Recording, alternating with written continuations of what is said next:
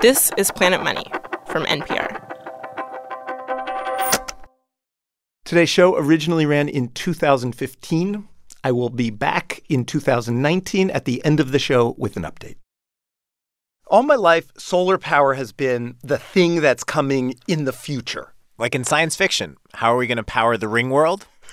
You didn't read it? Good book. Solar panels. In the real world, though, solar has been this fringy thing. Like, I remember when I was in college, this friend of mine was on the solar car team, but the thing they built wasn't really a car. It was basically just like these giant solar panels and this little, like, capsule that you had to lie down in to drive the thing. I had a solar calculator. Yeah, solar calculators worked. Those were real. You grew up in California. There were a few rich hippies up in the hills with solar panels on their houses. But it was like a special thing, the sort of thing you'd see in a magazine. And that is actually changing really fast just in the past couple of years. Suddenly, solar power is not just for rich hippies anymore. Last week, I went out to Long Island to meet a guy named John O'Hagan.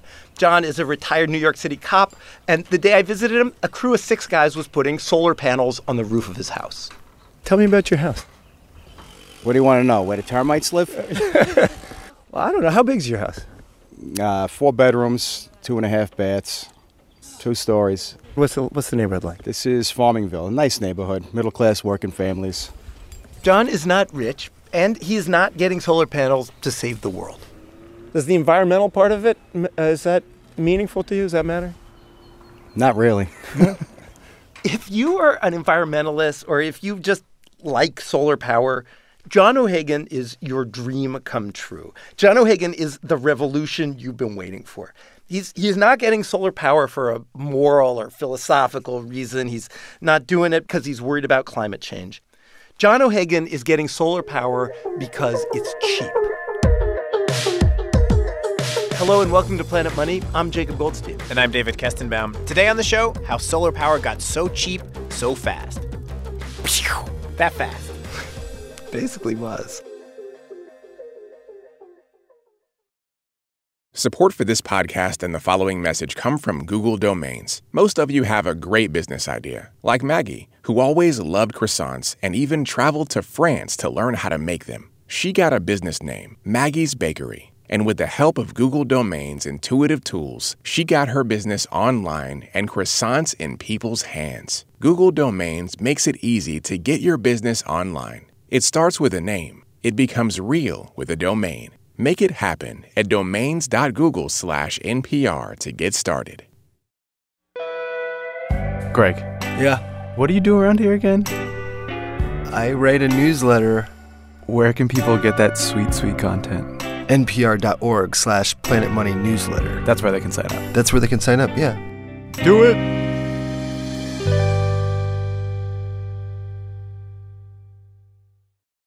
The story of how solar power got so cheap so fast is not the story of one breakthrough. There wasn't one engineer in some lab who solved the solar problem one afternoon.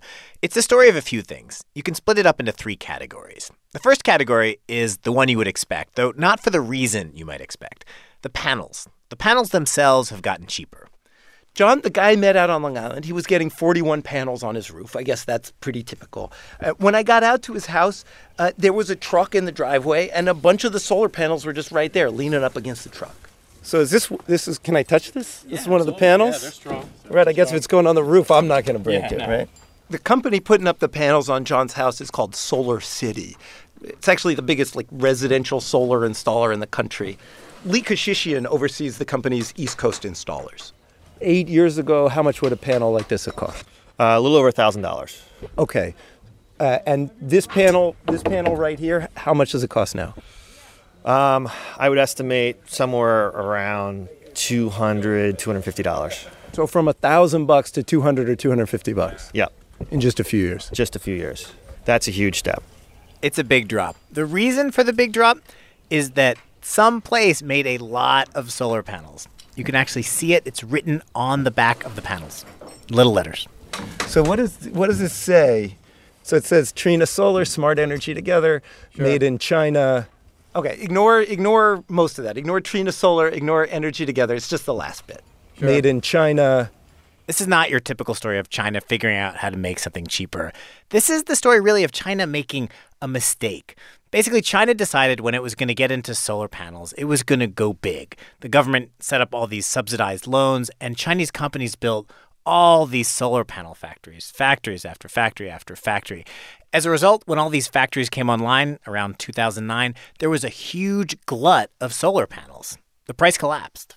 Of course, if you're one of the companies in the U.S. or Germany and Japan that's already in the solar business, a glut is not what you want.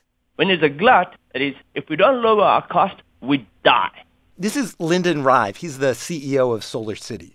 So you go from lowering your cost as a standard part of the company's mission to, if we don't lower it, we're dead. So when you're given that alternative, death or lower your cost, people become very innovative. Different companies went different ways. Some companies did innovate and lower their costs. Others died. There was this massive wave of bankruptcies in the industry, and it largely, because of that, played as a bad news story in this country. And there wound up being this little mini trade war between the U.S. and China over the solar subsidies. But, you know, the end of the story is panels did get a lot cheaper. Okay, that's the first thing that has made solar power more affordable. The panels themselves got cheaper. But there is this other major expense. If you want to have solar panels on the roof of your house, you got to pay someone to put the solar panels on the roof of your house. You got to pay a lot of people. At John's house, the crew was 6 guys, 4 installers and 2 electricians. Yep. Oh, look at that. Jacob, have you ever had one electrician out? I have. It's not cheap. I mean, they're handling electricity. It's fine. But installation of solar panels can actually cost as much as the panels themselves. It's a big part of the cost. But again, just in the past few years, installation has actually gotten a lot cheaper. And the way it's gotten cheaper is it's gotten faster. You don't have to pay those guys to be out at your house for as long. And when I was out at John's, I actually saw some of the reasons it has gotten faster. This is the ZEP tool. This is the end-all be-all of tools. The ZEP tool. Lead ZEP tool? Yeah, exactly. One tool to rule them all, yeah. That's a guy named Ryan Barnett. What's a ZEP tool? I mean, it's a wrench. It's basically a wrench. It's got these little marks on it or whatever. But the key thing is it's part of this whole installation system they use. It's happening. This is the meat and potatoes here. About an hour and a half after they get to John's house, the crew is ready to start actually putting in the first row of panels. And once the first one goes in, it's just like jigsaw puzzle. One piece will fit to the next one, fit to the next one, and that first row is going to go up in, I don't know, 2 minutes. Well, let's see. What time is it? Let's see how long it takes. 9:59. 9:59. We're on the clock, Bri. 2 minutes. I love how a ticking clock creates tension, even if it's just getting solar panels installed. Yeah, so the guys up on the roof, right at this point, they're kind of rocking the panels into place. They like lean them and they lower them down. And when they're in there right, they make this crack sound. One more time. There was six panels in that first row. A few more snaps and it was done. So it's in. Wait, it's in, right? That's it. That's it. Wait, how are we doing? What time is it? Yeah, we beat 2 minutes. 10:01:55. We're at 1:48. To be clear, this little 2-minute race, this is just a tiny part of the whole installation, right? But all of this, the ZEP tool, the one tool to rule them all, the whole new system, all of it together means installation really is a lot faster and cheaper today than it was a few years ago. How long is it going to take? 4 hours. Yeah, I was going to say. 4 hours. So how long would a plain vanilla installation have taken, I don't know, 5 years ago, 10 years ago when you got into This installation, probably about 2 days. 2 days? Yeah, And now it's half a day. half a day. That's huge. It's very huge, very huge. Elise says these guys are going to be done by lunchtime. Okay, we got cheaper panels, cheaper installation. What's the cost down to? About $25,000. That's still a lot. Yeah, that's basically what John said. He's the guy who owns the house. A few years back, we looked into it just for the savings, and every company wanted thousands of dollars. You have $1,000 for That's panels? why there are no solar panels on its roof till today. This was the final obstacle. Who has $25,000 sitting around to buy solar panels and get them installed? I mean, some people do, but not a lot. But very few, right? It's always going to be a fringy thing if you got to have this money up front. I mean, I get the math. You're going to make the money back over time, but it's just hard to think about spending $25,000. And this right here, this is where we get to the last big breakthrough that's made solar really take off. John O'Hagan is not paying $25,000 to get the panels put up on his roof. Less. He's not paying anything. Zero. He's not buying the panels. He doesn't own the panels. The panels belong to Solar City. The way it works is John signed a contract promising to pay Solar City a monthly bill for the next 20 years. In the long run, this will cost John more than if he just paid for the whole thing up front out of his pocket, but it makes it workable for him. And it makes the whole decision for John really simple. Should I go solar? It comes down to a really simple calculation. How much am I paying on my electric bill now, and how much am I going to pay if I switch to solar? It just seems like a great deal. Cuts the electric bill 40-50%. So how much are you paying now for your power bill? About $180 a month.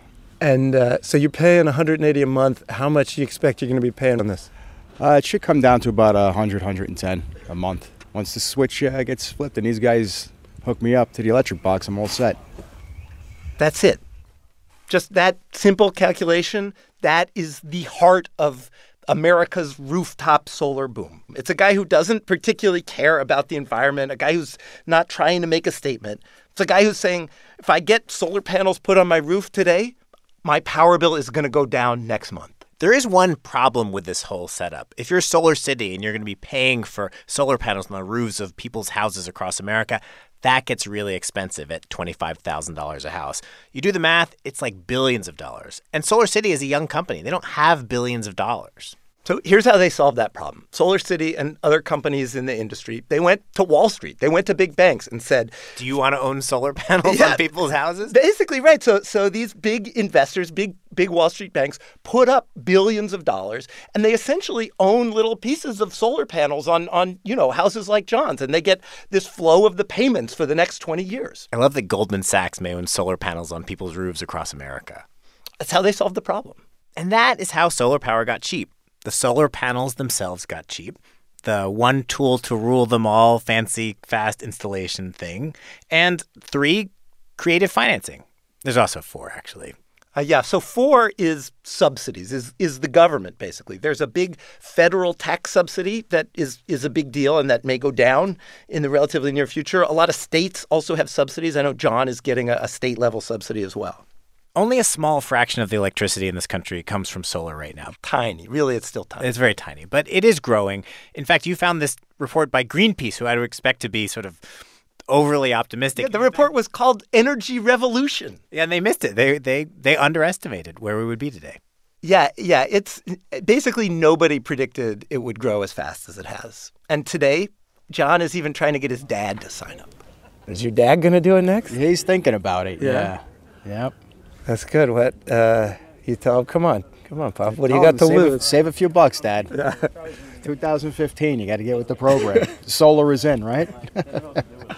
Jacob, you know that is exactly the kind of pitch that works for me. Save a few bucks. So I actually looked into solar a while ago. I got a little flyer in the mail, and I called this number. And the guy's like, what's your address? And I tell him, I hear this tap, tap, tap on a keyboard. I'm putting you into Google Earth, he says. And he says, is that tree still in your front yard? I said, yeah. He said, you going to cut it down? I'm not going to cut it down. Sorry, it's not going to work for you. It's a nice tree. It's a nice tree. I'm not cutting down a tree. So there are actually a few reasons that solar doesn't work for a lot of people. And in fact, trees are a big one. Trees or your roof doesn't face the right direction. Another big one is you got to have pretty good credit, right? They're not going to trust you to make this 20-year deal unless you have good credit.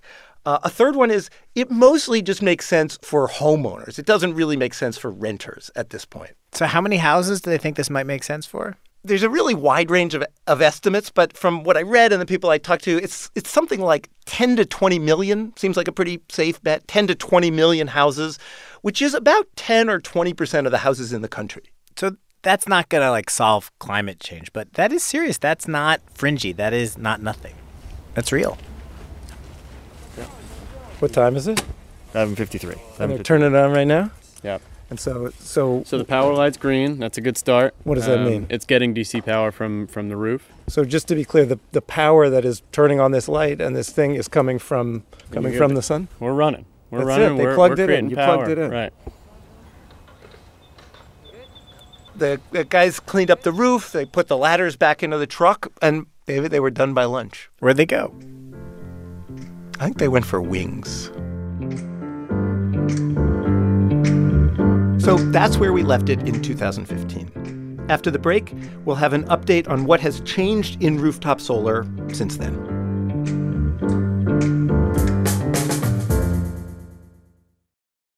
Support for this podcast and the following message come from the Walton Family Foundation, where opportunity takes root. More information is available at waltonfamilyfoundation.org. Hey everyone, it's Ophira Eisenberg, and here I'm chatting with one of Queer Eye's Fab Five, Anthony Porowski. What's a culinary deal breaker for you? Ketchup on hot dogs makes me really uncomfortable.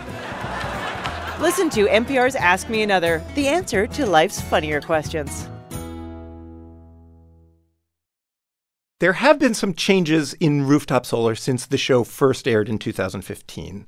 One is the company that was doing the installation at John O'Hagan's house, Solar City, got into financial trouble. They borrowed too much money, they grew too fast, and they wound up selling themselves to Tesla in 2016. They laid off thousands of workers and cut way back on sales and marketing, and that was a blow to the whole industry, so much so that the number of new rooftop solar installations fell in 2017. Though it started climbing again last year, 2018. Another update, that federal subsidy for solar that we mentioned, that was renewed. It's currently set to phase out over the next few years. Also, since we first did this show, the Trump administration put tariffs on solar panels imported from China. But because the panels themselves are only a small part of the cost of getting rooftop solar, those tariffs actually didn't have that big of an impact. One last thing. The price of panels and the other hardware has continued to fall. So getting rooftop solar is now cheaper than it was in 2015.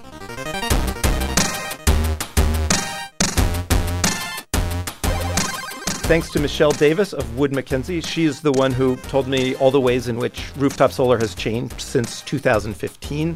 For the original show, we also spoke with Shael Khan of GTM Research and David Pomerantz of Greenpeace. We'd love to hear what you think. You can send us email, planetmoney@npr.org. We're on Instagram, Facebook, and Twitter at Planet Money. Nadia Wilson produced the original show. Darian Woods produced today's rerun. Alex Goldmark is our supervising producer, and Bryant Erstedt edits the show. Planet Money is a production of NPR. I'm Jacob Goldstein. And I'm David Kestenbaum. Thanks for listening. You've never read Ringworld? It's really good. Solar panels orbiting the sun, and then they have this ring outside with very high walls so the oxygen stays in through centrifugal force. I think we're almost there, man. I think we're like 2 years from Ringworld.